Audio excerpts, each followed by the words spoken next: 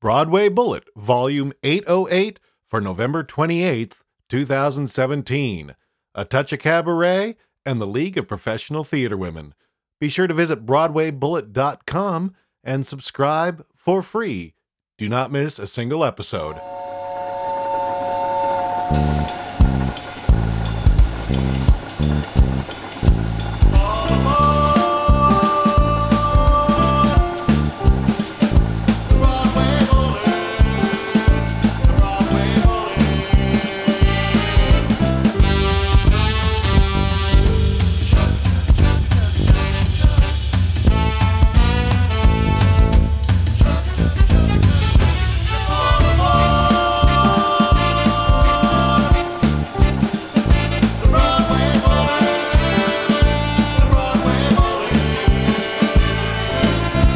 On this episode, Broadway titan and cabaret performer Karen Mason stops by with her husband, songwriter extraordinaire Paul Rolnick. Each have a new album and tons of wisdom to share. Ira Lee Collings, 81-year-old Mac Hansen Award winner for 2017, is here to explain his gay geezer power. And Kelly Lynn Harrison and Kimberly Lauren Eaton discuss their involvement with the League of Professional Theater Women, as well as their own careers and origin stories. So, order a cocktail.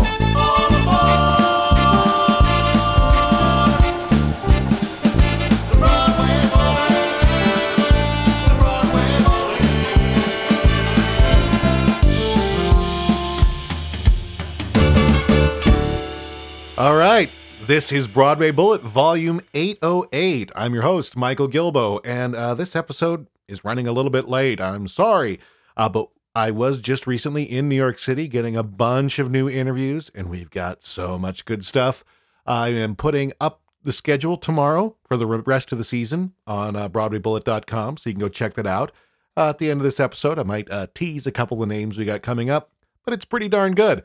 But before we get started, a word from our sponsors. Again, the DGF, the Dramatists Guild Foundation. You may notice that's a different word at the end. It's not fund, it's foundation.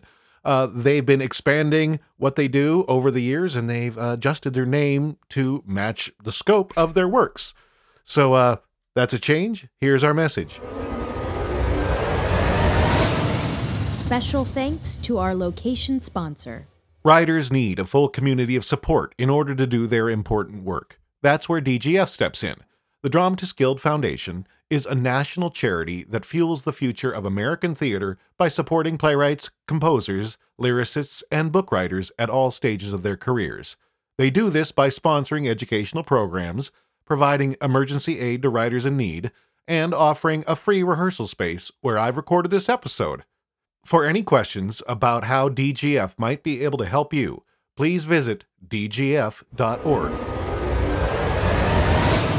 Special thanks to our travel sponsor. I'd like to thank my school, the University of Providence. They are our travel sponsor. They pay for me to get there, as well as a student to come help out and meet all these people and stay there. And this is all because it relates to the program that I created. It's the School of Theater and Business Arts. You learn the art of being an artist and the business of being an artist, because it is important. If you hear anything in this show, it's that these artists have to treat themselves as an entrepreneurial business. And you learn how to do that, as well as your art, at the University of Providence. Check us out. There's a link at BroadwayBullet.com. And if you are a senior or junior, come on out and visit us. We'd love to see you.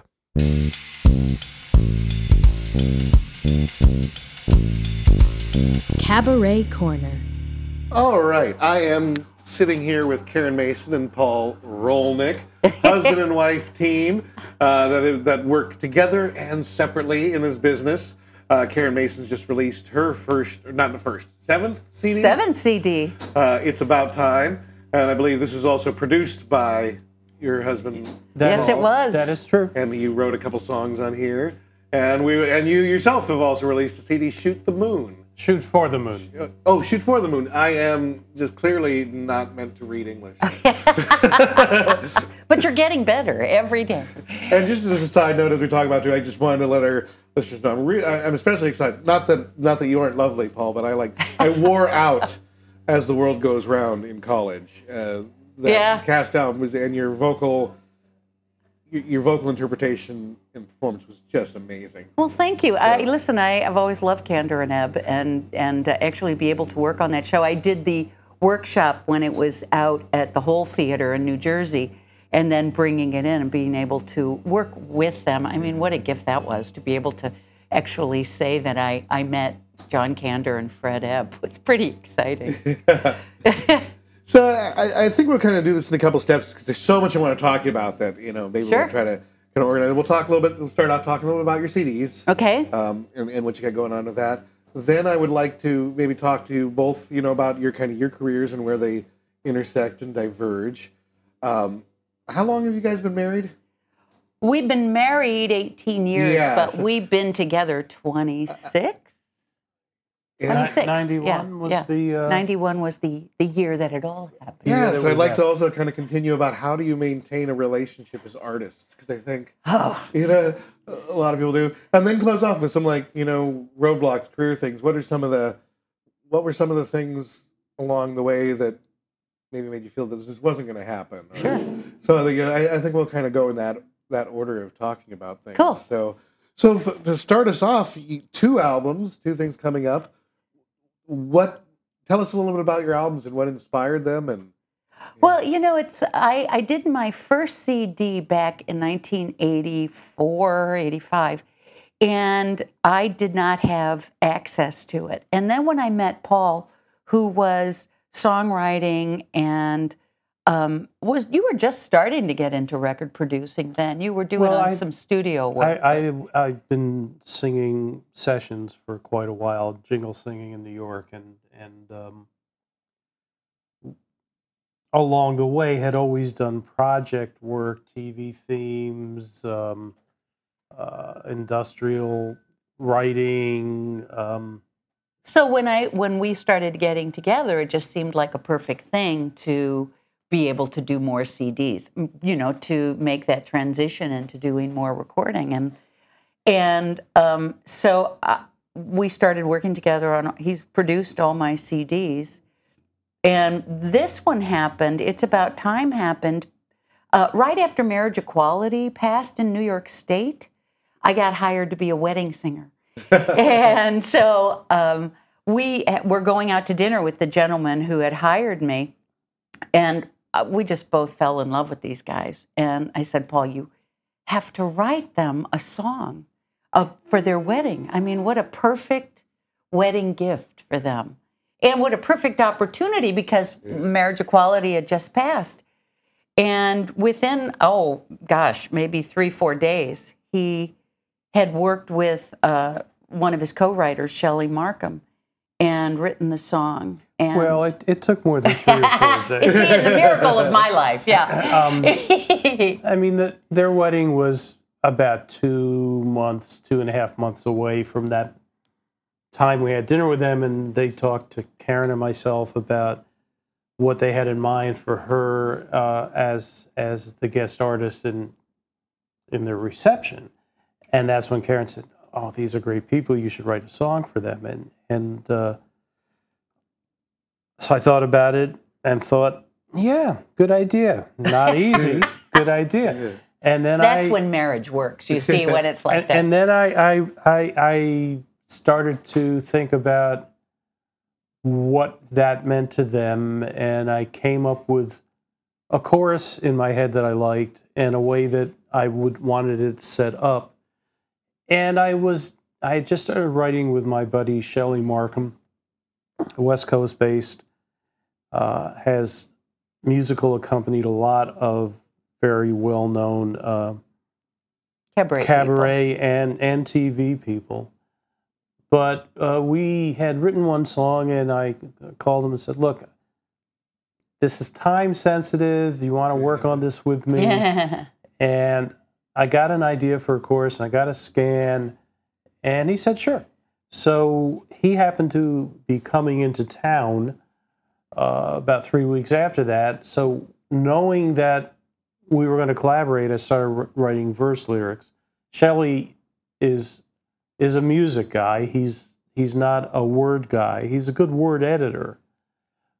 But I do both, and whenever I collaborate with someone, it's kind of like I fill in what they don't do, and we bounce things back and forth. And so we actually met at another one of Shelley's friends that he was staying at to create the song. And the hook was amazing. It's about love, it's about life, it's about time. And I thought, well, that's just perfect. It's just perfect. This is a good time to maybe take a listen to that track?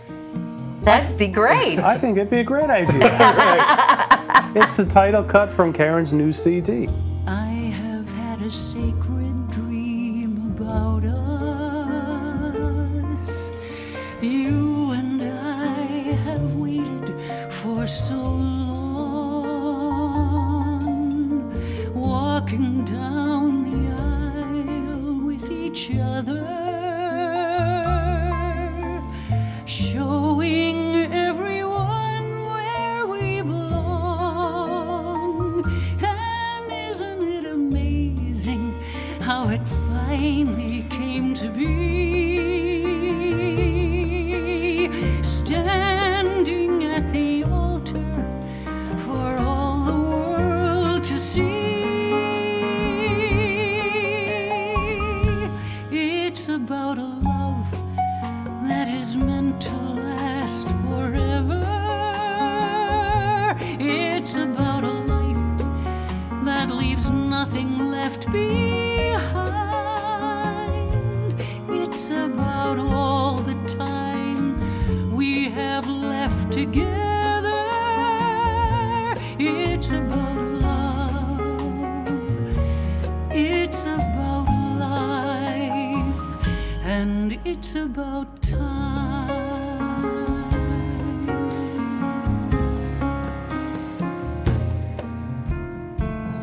Feels like we have waited 20 lifetimes,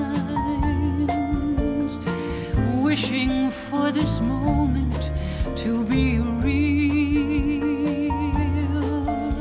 And now we're stepping into the sunlight to celebrate the way we truly feel. The second that I saw you, my heart first skipped a beat. With your hand in mine, my life now feels complete. It's about a love that is meant to last forever. It's about a life that leaves nothing left behind. It's about all the time we have left together. It's about love. It's about life. And it's about time. And now that we're here, we know that it's right. Our own piece of heaven, our own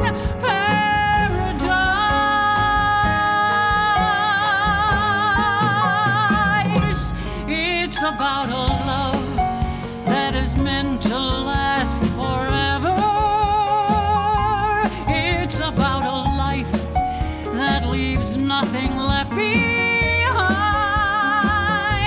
It's about all the time we have left together. It's about love. It's about life.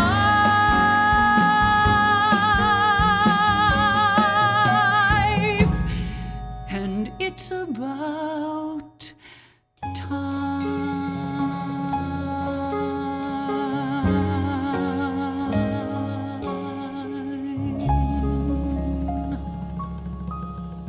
All right, so fantastic. Thank you. I've never sounded better. So what else is going on? Continuing on with you talking about your albums here. Well, I've been doing a lot of readings and presentations of new musicals. I just did a production of a show called Chasing Rainbows out at Goodspeed last year, and we're doing a big lab of it in June and July. I've performing everywhere. We're going to Chicago and doing the CD release there. And right now I'm, in May doing Don't Tell Mamas, and which is a club I opened actually in 1983 with Nancy Lamott. Really? Yeah. So it's definitely going back home for me. You'll see my, posters from the 80s all over the walls of Don't Tell Mama, all the many hairdos and shoulder pads. And I've got a show that I've been trying to pitch called Unfinished Business, which I wrote about the gentleman I worked with for 16 years, whose name was Brian Lasser, who was a songwriter and my music director for 16 years, who died in 1992. And I wrote a show about him with Barry Kleinbort and Christopher Denny, using Brian's music and also one of Paul's songs to tell the story of our relationship, and then also what do you do after you lose somebody who was so integral to your artistic growth. So, always got a lot of irons in the fire, you really have to. I always compare what we do to do you remember that guy on, well, you might be too young, but on Ed Sullivan, the guy who had like all these plates spinning on poles? I've seen clips. Yeah. So to me, that's what we all do. Yeah.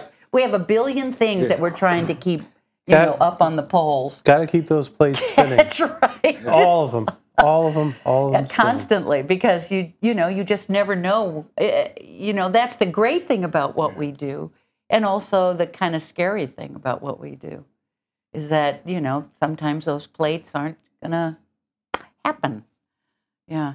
So, Paul, how many? Yes. Is this your first album, or how many albums have you done? This is my first release. Okay. And it was a long time coming. Is this anything to do with myself as a writer, composer, producer? I know exactly what I want to do working with others and helping them. But then when it's for myself, I'm like, what do I want to do? Absolutely. Well, as a writer, producer, artist, is anything ever done? That's the first question. It is now, because I finally put it out on a CD. I will not review those songs and remix them one more time. You sure? I will make sure it doesn't happen. Because they're out in the real world now, and I'm very proud of the way of the product. I had a bunch of very astute, smart friends that I co-write with, that I co-produce with, who I bounced off. Okay, am I done with this one? Is my vocal in the right place? Is the reverb okay? All those insane things that only fellow producers will talk about, or fellow engineers. Yeah. But the reason it came out at all is because one morning Karen said to me, "You should put out your CD when we release my next one." And I thought, sure. What? That's crazy. And then I thought, why not? Well, I kind of thought you would never get it done. If there wasn't a deadline, and that's the truth. Yeah. So I understand that completely. Absolutely, the hardest thing anyone who does that kind of stuff, which is produce, just so your audience understands, a record producer is the same as a director in theater. He's the guy who puts it all together and is responsible for the product, the finished product. When you do that so many times for other people, and you become the artist, and we all have a blind spot. Okay. The point I'm trying to make is I don't think anyone knows anyone who carries their instrument with you, any singer, really doesn't know what they sound like. They know if they're in tune, out of tune, the vibrato they liked or whatever, but they don't know the innate quality and how they sound, because it's inside of their body. So that's tricky. That's tricky when you're producing yourself. That's the hardest thing. But it was time for me to do it, and I produced enough CDs and I'd sung enough that I was able to marshal all the forces and put it together and come up with something I'm proud of. So is there one particular song you'd like to share with our listeners on? Well, there's the title cut, Shoot for the Moon, is a duet with a fabulous singer named Karen Mason. That's right. She was cheap. She was very reasonable for this production. And that song has been recorded a number of times, most notably by Roger Whittaker and Lenny Seal, but it was nominated for an Emmy, and the nominated Emmy version is the one that Karen and I sang.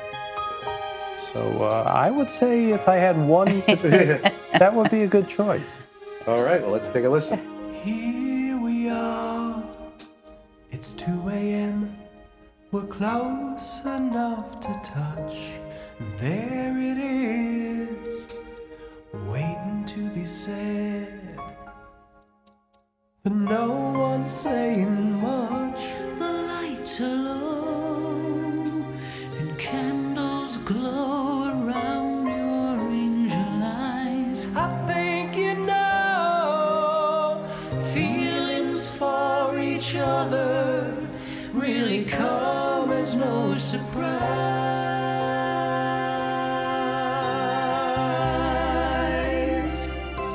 And we can shoot for the moon.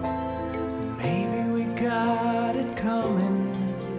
If we shoot for the moon, baby, we're in the running. We can live out all our fantasies or stay the way we are. But if we shoot for the moon, the worst that'll happen is we'll fall among the stars. Here we are, caught up in the moment, wishing it would last. Here we go, traveling at the speed of love and falling fast. Take my heart, hold it tight, treat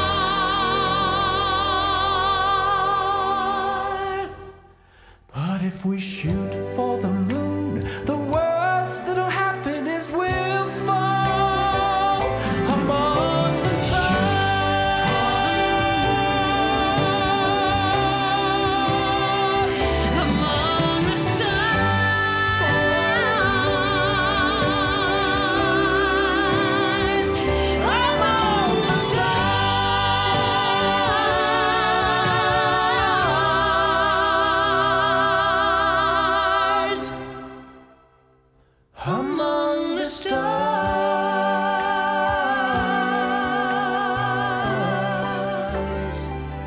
All right. Well, I do got somebody else coming in here. I actually wish I could talk. I could keep talking for Well, ever. It's been a pleasure. Thank you so thanks. much. Yeah, it's been great. Yeah. Yeah. Been great. Karen Mason, Paul Rolnick.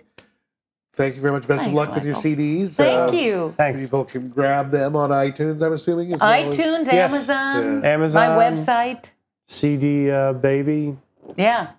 a bootlegger's table on That's yeah, thanks. on Yeah. the street. But we're still $20. All right. Thank you so much for stopping by A today. pleasure. Thank you. Thanks a lot. All right, we've got a lot more in that interview with Karen Mason and Paul Rolnick, but we can't put it all in this episode. So like we do with everything else, you can find by going to BroadwayBullet.com. You can go to this episode, the show notes, and find the links and everything to listen to the unedited full interviews for all these interviews that we get. So if you really want to hear a lot more from these two, and they have so much more wisdom to share, please go to BroadwayBullet.com, search the show notes for volume 808, and listen to the full thing.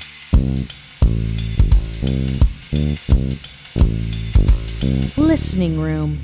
Coming up a little bit later in this program, we're going to be talking with Ira Lee Collins, an 81-year-old cabaret artist that is self-described gay geezer power. But to kind of whet your appetite a little bit for that, we've got a song performed by him, Ira Lee Collins, singing Nothing Can Stop Me Now. Thank you. Hey, New York. Let's do it. Stand well back, I'm coming through. Nothing can stop me now. Watch out, world, I'm warning you. Nothing can stop me now. Now I know that there is a promised land. I'm gonna find it and all. Hope is high and I'm gonna cling to it. Tie every string to it. Give everything to it. I'll make all my dreams come true before my final bow. How I'll do it, who can say? But I know I will someday. Watch out, world, I'm on my way. Nothing can stop me now. I shall find success today. Nothing can stop me now. Yesterday was yesterday. Nothing can stop me now. Now I know the future is mine to have. I'm hereby taking a vow. From now on, I'm gonna begin again. Stick out my chins again. Go out and win again. Get you gone, you sky of gray. Farewell, you furrowed brow. Now my future's crystal clear. No more woe for me to fear. I'm going to stand this world up on its ear, and I'll succeed somehow.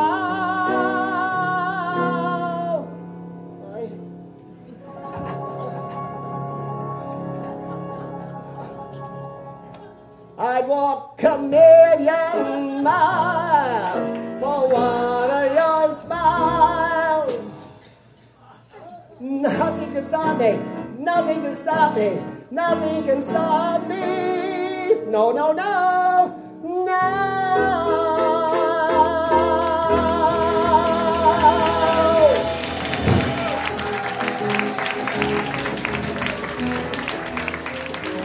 Thank you.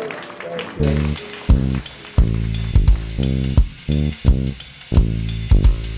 you. Breaking the Business. The League of Professional Theater Women is all about advocacy and networking for women in the arts. And I myself have become quite a feminist, moving for equality, especially since beginning my teaching career and realizing truly the difference between the number of students and the ratio of students of women to men versus the number of roles women to men has definitely woke me, so to speak, over the past few years. So here to talk about, and we're just probably going to just randomly discuss issues on how to move the needle. But first, why don't I introduce our guests? We've got Kimberly Lauren Eaton. Hello. Nice. Pronounce that right? That's correct. And she is a producer. And a director. A producer and director extraordinaire. And then we have Kelly Lynn Harrison. Yes. An actress. Yes. And is there an and too, or? Occasional dramaturg director, but mostly I wear the director hat. I mean the actor hat. Well, right, before we get started, really quick, I like the term you used, Kelly Lynn, of what is your origin story in New York, kind of in a nutshell. Who are you, so our listeners can get to know? Sure. I have been working in New York for 20 years now. I came out here in 97, 98, and dove into taking additional training and auditioning, and very luckily happened upon a community of like-minded actors that began creating work together to give ourselves opportunities and get out there more. And that led to a connection with a director at Ensemble Studio Theater who co-runs their Young Blood program, which is their Playwrights Under 30 program, and R.J. Tolan, and he had need of an actor like me for a project. And so I've been working pretty steadily at Ensemble Studio Theater, which focuses on developing new work. All right. And Kimberly Loren? Hi, how are you? I grew up in New York. I'm a native New Yorker. My husband likes to say we're a dying breed. So I grew up as an actor here, and fairly early in my adult career, I got into teaching, and I taught acting for 10 years. And then Where did you teach? All over. At one point, I think I had 14 different tax forms. So then got into program management for theater, and ran an off-Broadway theater for about 5 years, the Marjorie S. Dean Theater, as their artistic and managing director. From that, realized I really love both directing and commercial producing, and kind of started my own theater company, a commercial production company. And today I focus on creative development of new work, both as a director and a producer. All right.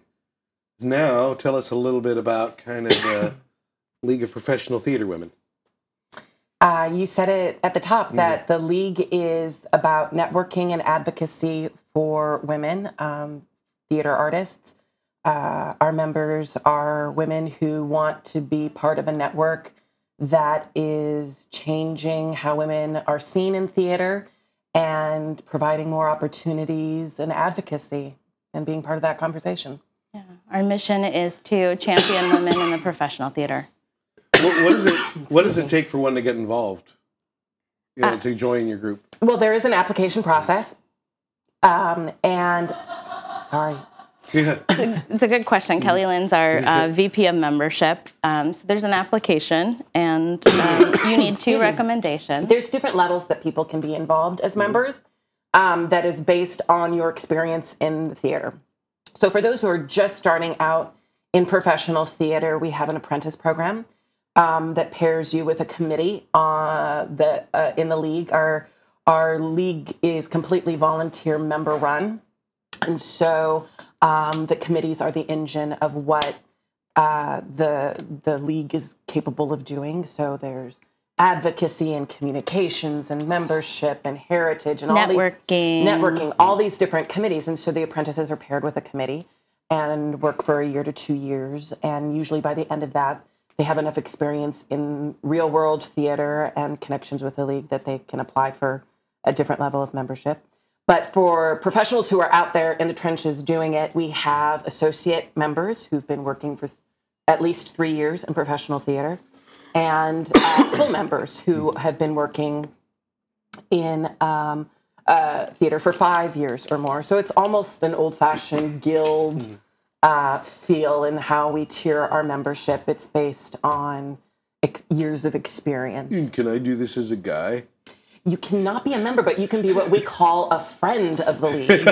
And so... And you're welcome at many... Darn it, there aren't enough places for white guys to get connections. But we are all about fellow advocates who champion women in theater, and so we do have something that we call Friend to the League, and we have many events where men are welcome. yes. Typically, any event that is open to the public is we welcome men, and we also welcome male volunteers. Although, to be honest, I haven't seen any of those crop up. So we do if you're interested in networking with some women. We do see quite a bit of men join us at our annual Big Mingle, which is our major fundraiser every year. Yes. Yeah, and that's a pretty diverse group of people that we get there. It's our Big Mingle is, we just had it in March, and it's really an inspiring night because it's our opportunity to give out the League's awards. We have several awards. We're one of the only organizations that awards women in theater through various disciplines and throughout various stages of their career. So you'll see, women in indie theater and the commercial theater doing a myriad of different kinds of work. And each of the awards have a specific thing that they are rewarding and championing. So, for example, our Josephine Abity Award is the award that honors an emerging artist whose work reflects cultural diversity. Our Lee Reynolds Award honors usually directors, but honors those whose work inspires cultural and social change. The Ruth Morley Award is for designers, for women designers. It goes to a different discipline every year.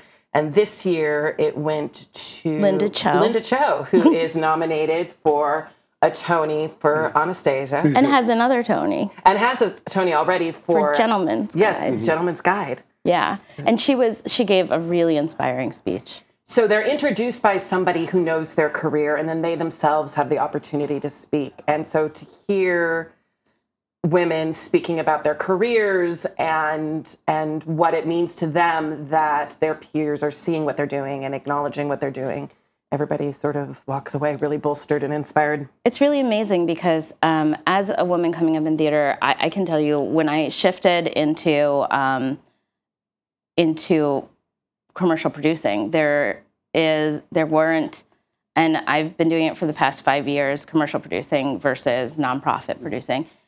I've seen a huge change in the last 5 years in the number of women producers. But a few years ago, I could name them all. I could just very quickly sit down and count them off. So there is, it's an amazing thing for women to see role models who are successful. And it's like Lisa Cronin, Janine Tesori said at the Tony Awards when Fun Home won, you need to see it to be it. And if we don't see our role models, if women, similarly to people of color, if they don't see people who look like them doing it, it's hard to believe that they can. So that's one of the things that the League does is, we put these women who are achieving at such a high level on a platform where people can see their achievements. And that's so important because it sometimes takes women longer to get the recognition for the same achievements. Yeah. So let's dive into something. I want to start off by announcing again, because I still think it's a good idea, and I think it'll spur into a different discussion than the last one I had. But I need somebody to want to champion this idea. Complicated issue, but I think I've identified something that could move the needle pretty fast. Okay. Yes. Yeah. Kimberly and I were leaning in. We're what is it? tell What is us it? what the secret is, please. There's Title IX at universities. Okay, they have to have equal access to athletics for women as for men, right? Okay. Why does this not apply to the plays theater departments put on for their paying students? I think we all know idea. that about 70 to 80% of drama students in most departments are women, and that percentage is reversed for the number of roles available in the season they pick. I mean, I don't know. I could say, off the top of my head, that I think that drama departments aren't approaching training and education of their students with a commercial viewpoint to begin with. Mm-hmm. I feel like many students, even from universities where they're getting fantastic educations, come out sorely underprepared for the commercial business of theater. It's an industry. And I think, too, that there is a mindset in many American theater programs that are very classic driven. Yeah. And it is very important to know and respect the classics because they are the building blocks. But there isn't necessarily an openness to exploring them with a new lens. And it is at the cost of exploring about what's happening contemporaneously around with theater. Yeah. So, I mean, working at Ensemble Studio Theater, I begin to hear more and more about playwrights whose work, the writers who are working there are colleges that are reaching out to them for work. And so they are going to see more of a diversity of roles and both in terms of gender and ethnicities. But you know, there was something in the news yesterday, and Facebook, or maybe Facebook feeds would be more appropriate than to say news, about the production in Oregon where the rug was pulled out on Who's Afraid of Virginia Woolf because a Black actor was cast as Nick, and the estate said, no, Right. we're pulling the rights. And their arguments for it are somewhat compelling, but at the same time, that sort of mindset and those sort of compelling arguments don't open up for colleges to take risks and do the same thing. It's particularly dangerous within a state too, because the person has passed. It's not like you're getting author's viewpoint. You're getting someone's viewpoint of their viewpoint. Yeah, it's like Brecht's estate. Brecht's estate mixes so many things that I think Brecht would have been like, hell All yeah. over. I know. Yeah. Let's give that a whirl. And I can tell you, a playwright that I work with it was an Albee Fellow, and she is a very different, very diverse point of view, and he was a huge champion of hers. So I don't know that necessarily... Well, and it's interesting, too, because there was another production where Martha was cast as a Black woman was cast to play Martha, and he gave that the thumbs up. He was still alive for that production.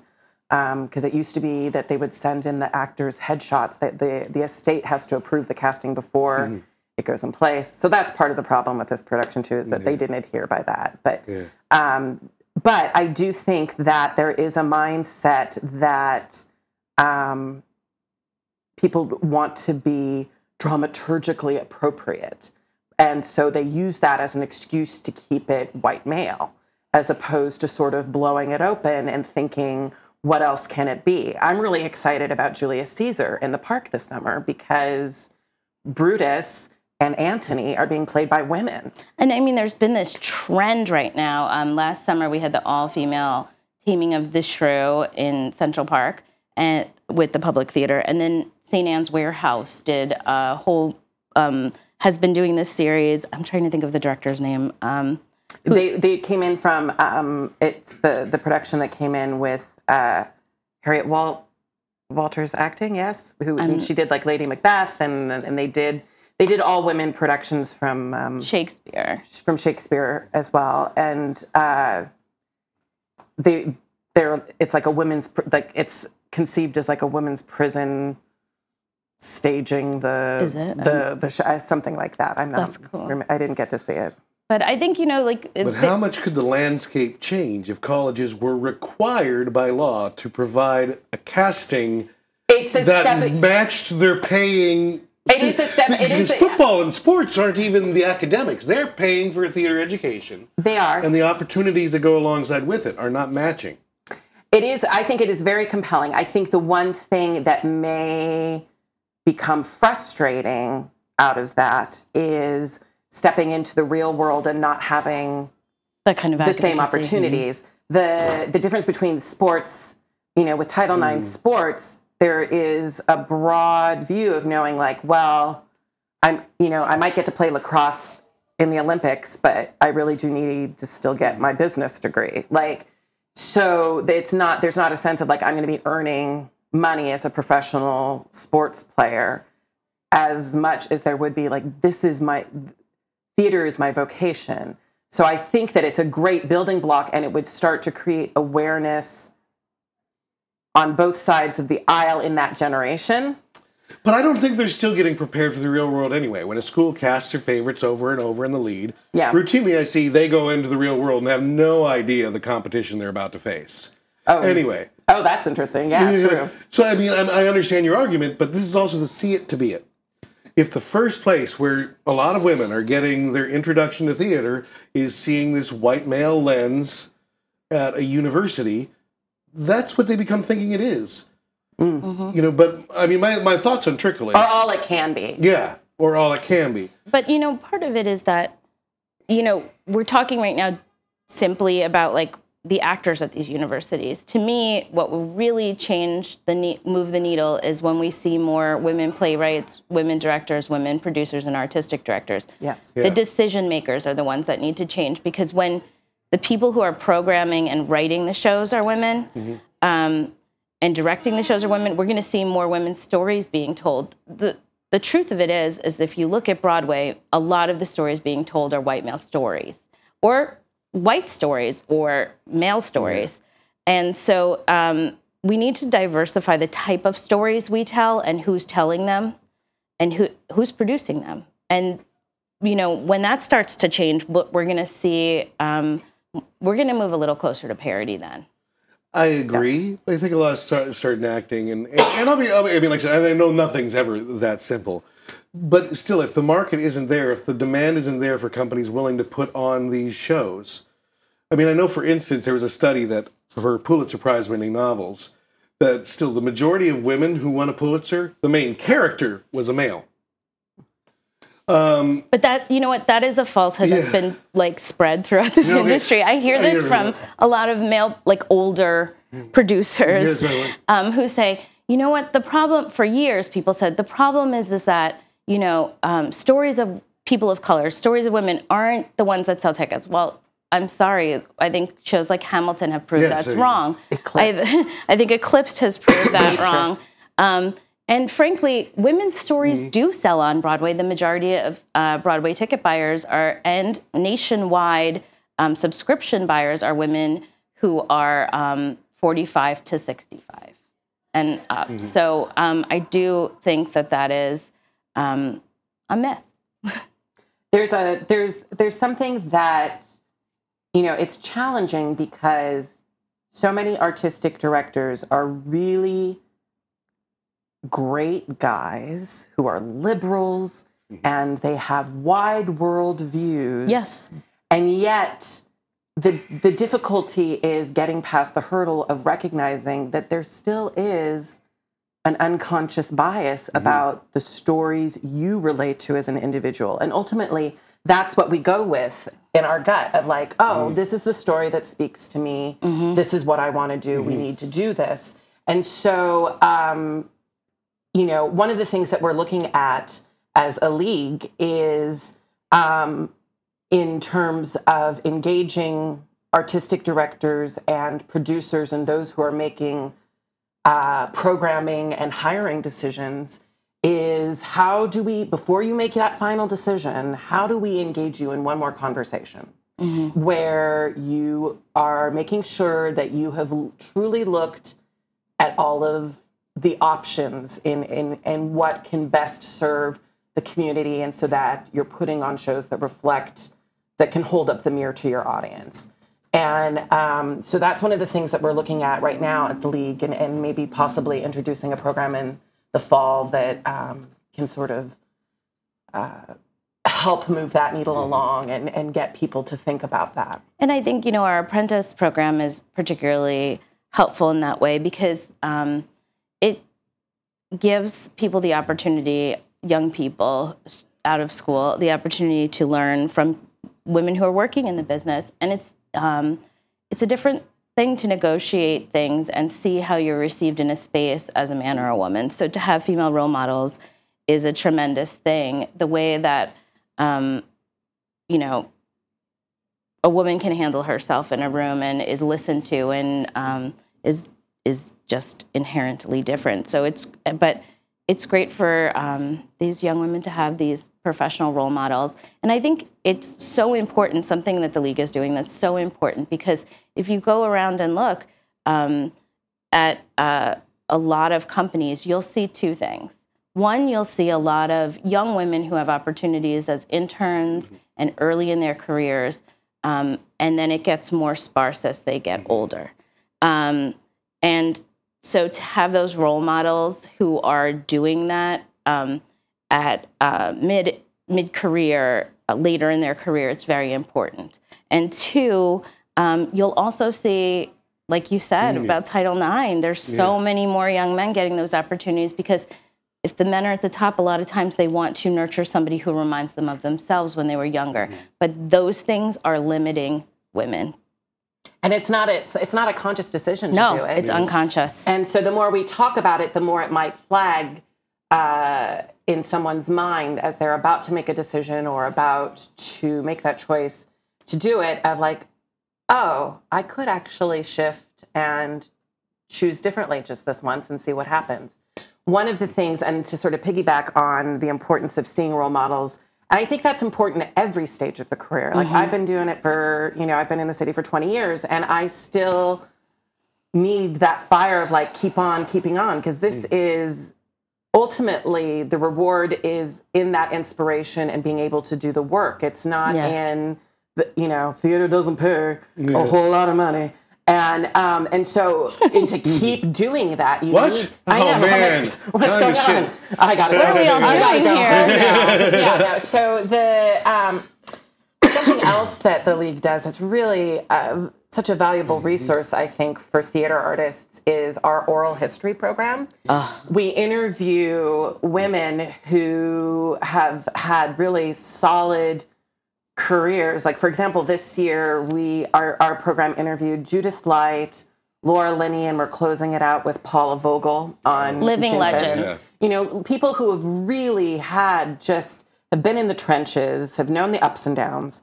And, think about the career Paula Vogel had, and this is her first year on Broadway. Yeah. I mean, come on, people. She really is in the canon of the great American writers. Yeah.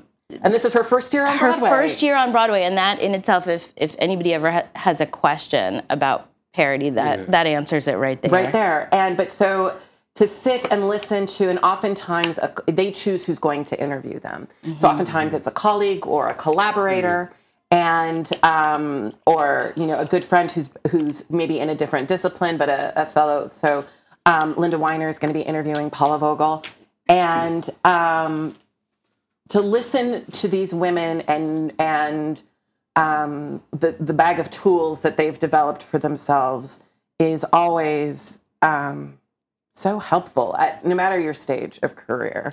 And that's a benefit of membership in the League, is that League members can reserve seats at this.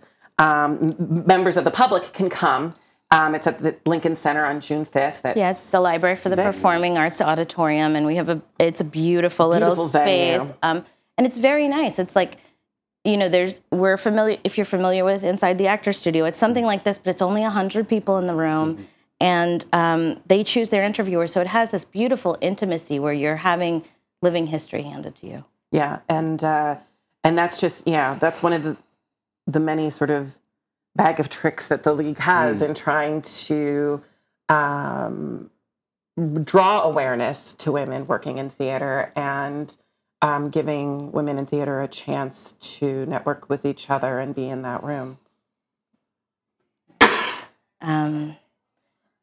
I think that's a really incredibly inspiring evening. Every year when we make our calendar for the year, I mark all the oral histories down right away. Make sure, Fantastic. Thank you. Thanks for coming down. Thanks so much for having us, Michael. Thank you. Yeah, anytime.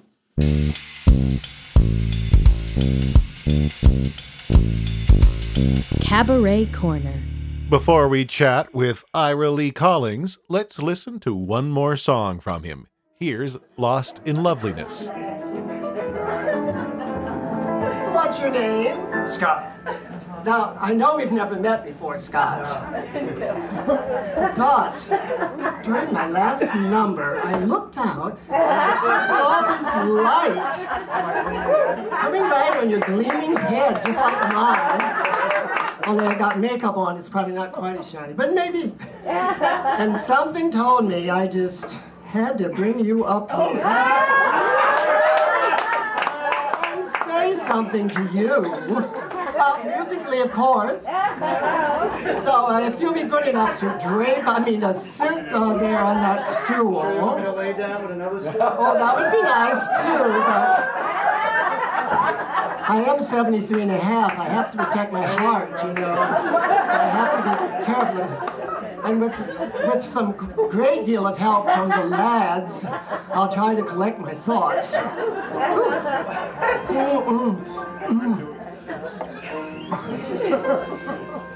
Never have I beheld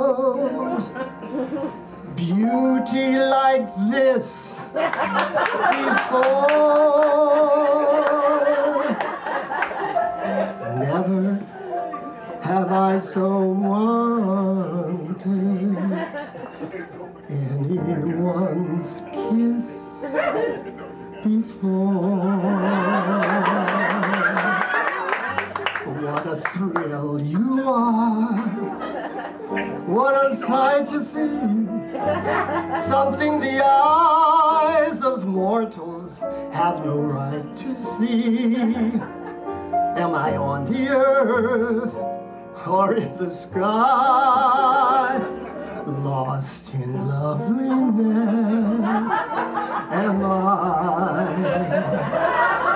As I look at you, I forget myself. I could go mad about you if I let myself. Should I let myself pass you by? Lost in loveliness am I know I'm reaching for a star. Once more I know how dangerous you are. If I were wise, I'd close my eyes or walk away and worship from afar. In the lonely night, you would haunt my heart, and I would pray that one day you might want my heart, and I'd have to live my whole life through, lost in loveliness and lost in love for you.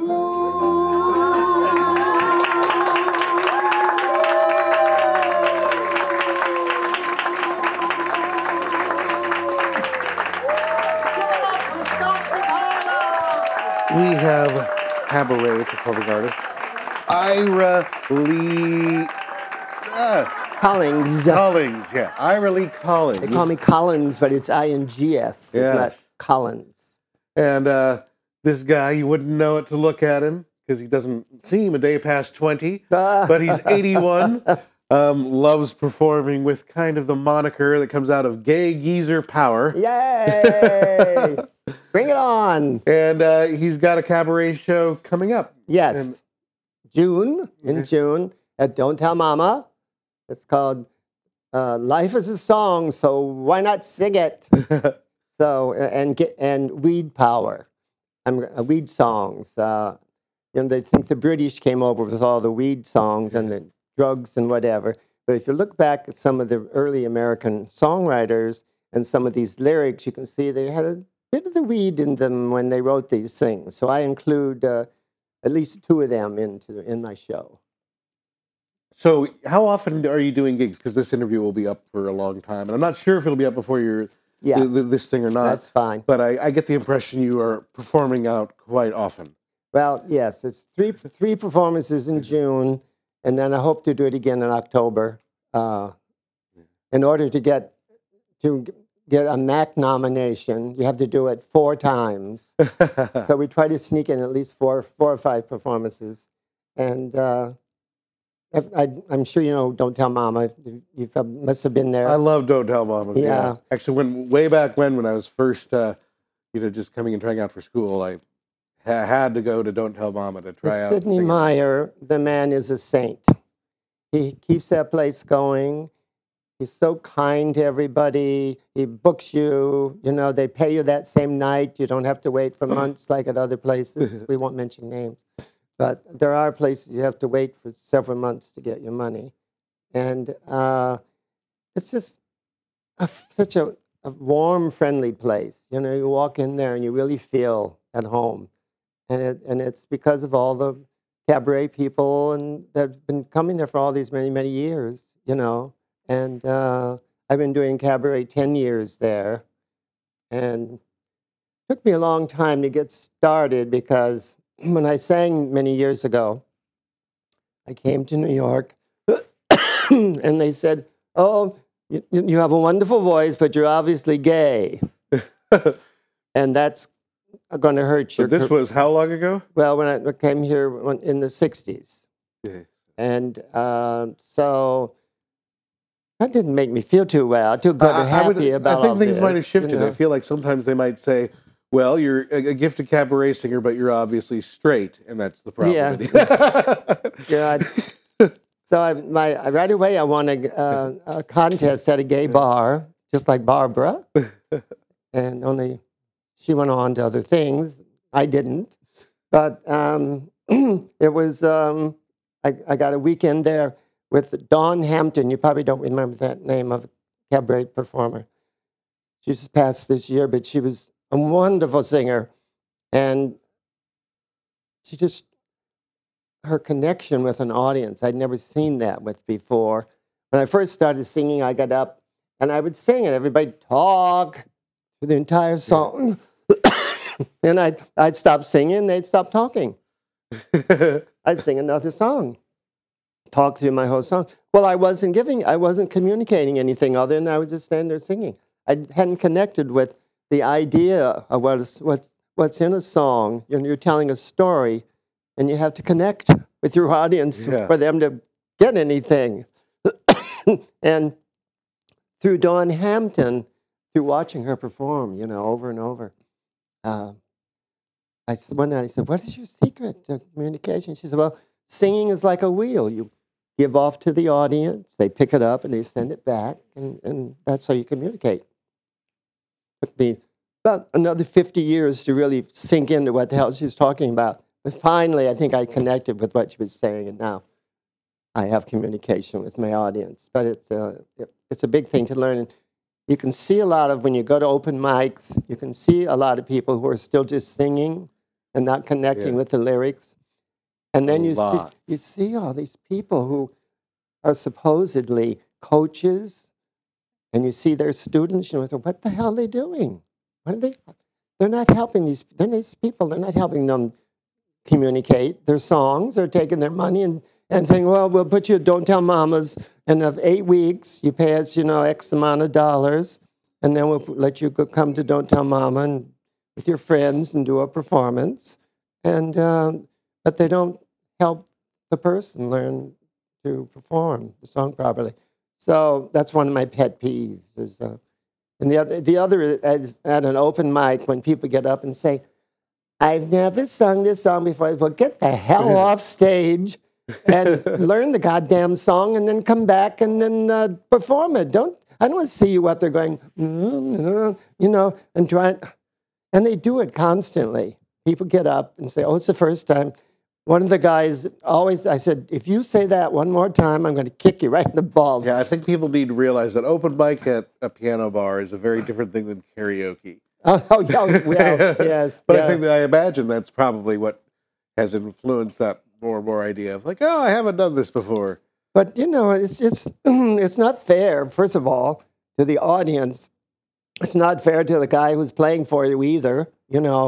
And we're really lucky in New York. We have some of the very best piano players around playing at open mics. The good thing about MAC, being a MAC member, Manhattan Association of Cabarets and Clubs, is that once a month they have an open mic at one of the different cabarets, and they provide a top pianist. So we just don't have to pay the cover to come in. We just pay for the 2 drinks and get to work with some wonderful musician once a month. So that's really a blessing because you learn a lot by working with really good people, good musicians, and not having to pay the extra money to pay for them. That's a big bonus.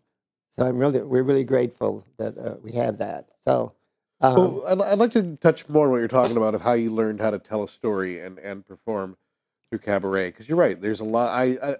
I see tons and tons of singers who know how to hit the high notes, know how to belt everything out and be impressive, but I don't think they realize that they aren't making an impression because there's 1,000 people and 10,000 people or more in New York that can hit all those notes, and ultimately it is how you decide to tell a story that makes you unique. Yeah. So if you can remember back to some of that process as you were discovering how you were going to put, and I know it can be different for every person, but it might be worth some people hearing your process of discovery and how to. Well, one of my big breakthroughs was I did dinner theater for many years, and I met this guy, George Patelis, when we were doing The Odd Couple down in the Deep South. I was Vinny, I had the smallest part, and he was Oscar, I think. And one day he called me on the phone, and he could hardly breathe. He was on I think it was on a respirator or something at the time. He said, I finally got them figured out. What is how to sing a song. I have to tell you this. And through all this breathiness, he said that, think the lyric before you sing it. Think the lyric before. I said, but won't that confuse you? You're going to think the lyric first before you sing it, but it worked. You think the lyric before you sing it so that when you sing it, your thought and your emotion are in the line. So you're telling the story as that thought hits you, and then it comes out in the song, and it connects you you tell your story that way, because it's like each moment is fresh because you're just thinking it, and you let it out, and that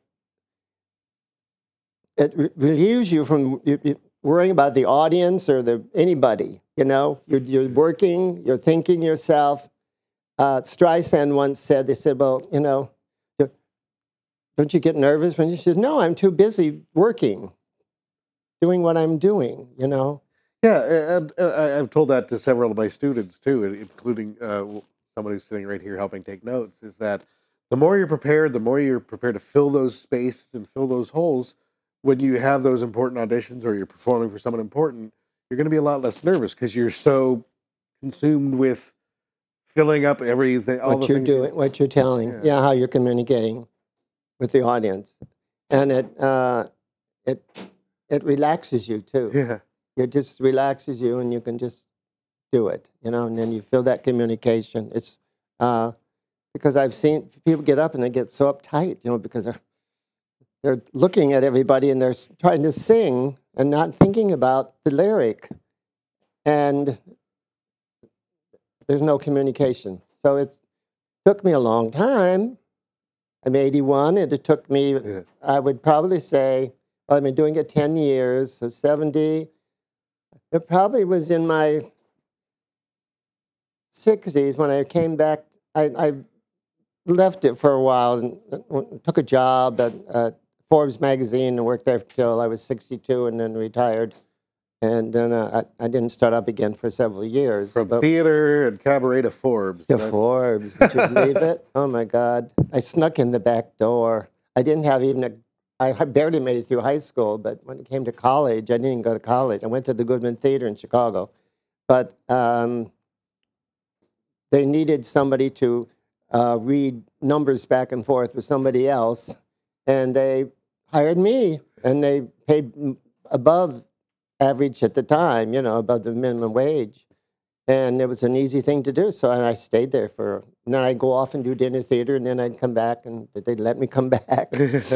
And Malcolm was a great guy. He really, really was a nice man. And So did you do cabaret also as well before your gig at Forbes? I started doing it some of it when I was at Forbes. Okay. In the first few years, because some of them came to my show.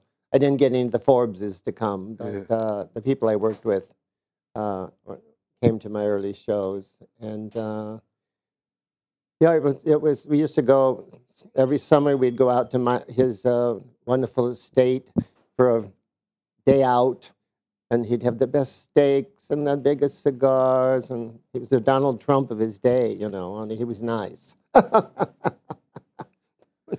So how do you put together a through line for your cabaret shows? What things are you looking for? You can use your current show as an example if you'd like, but what's your process in selecting those songs, putting together the whole evening?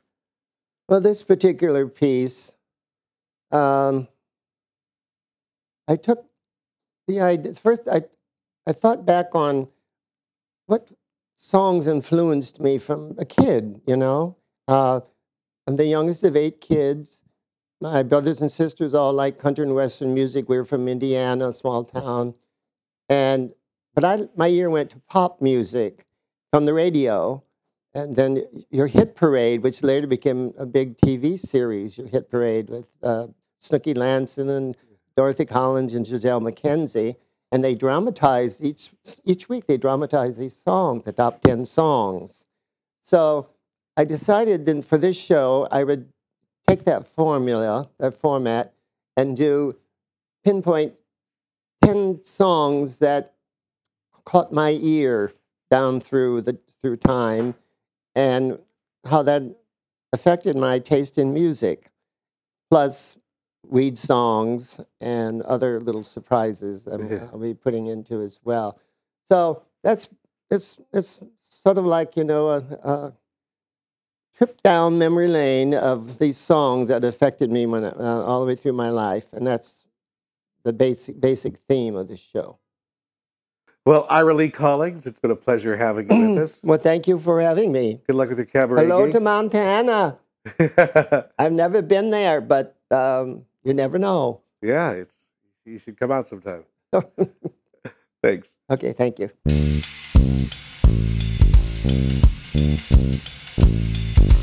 Curtain Call. Well, all good things must come to an end, but not this season yet. We got a lot of great stuff coming up, and I'm going to tease you some of these things coming up ahead. We've got Rick Ellis doing an incredible in-depth interview about the Jersey Boys' return and his whole career. We've also got Glenn Slater talking about Love Never Dies, his work with Disney, his work with Alan Menken and Andrew Lloyd Webber, and so basically we got 2 big master classes from some of the great writers. That's awesome. We've got Rodney Ingram, who's in Phantom of the Opera as the new Raoul. We've got musicians from Come From Away. We've got actors from Come From Away. We have got so much good stuff. It's unbelievable. So a couple of these things are dealing with shows that are playing right now. So we want to get information out. So you're going to be getting a new episode a week for 2 or 3 weeks here. We want to get out the next 3 episodes before December's over. So welcome, and you're going to get a plethora of stuff. So check out on BroadwayBullet.com. Spread the word. Tell all your friends, and check out the University of Providence Theater and Business Arts program. And another choice nugget from our location sponsors, the DGF Dramatist Guild Foundation. They have tips on writing from the masters. Check out their YouTube page, youtube.com/DGFDN, to watch episodes of The Legacy Project. In this documentary series, luminaries like Stephen Sondheim, Terrence McNally, Lisa Crone, Charles Fuller, and many more give gems of advice and talk about their lives as writers of theater. All right, again, for any questions about how DGF might be able to help you, please visit dgf.org. And I would like to thank our associate producer for this half of the season, Catherine Chandler, a student from the University of Providence, who came out to help with this half of the season. All right, thanks, and we will see you again next week.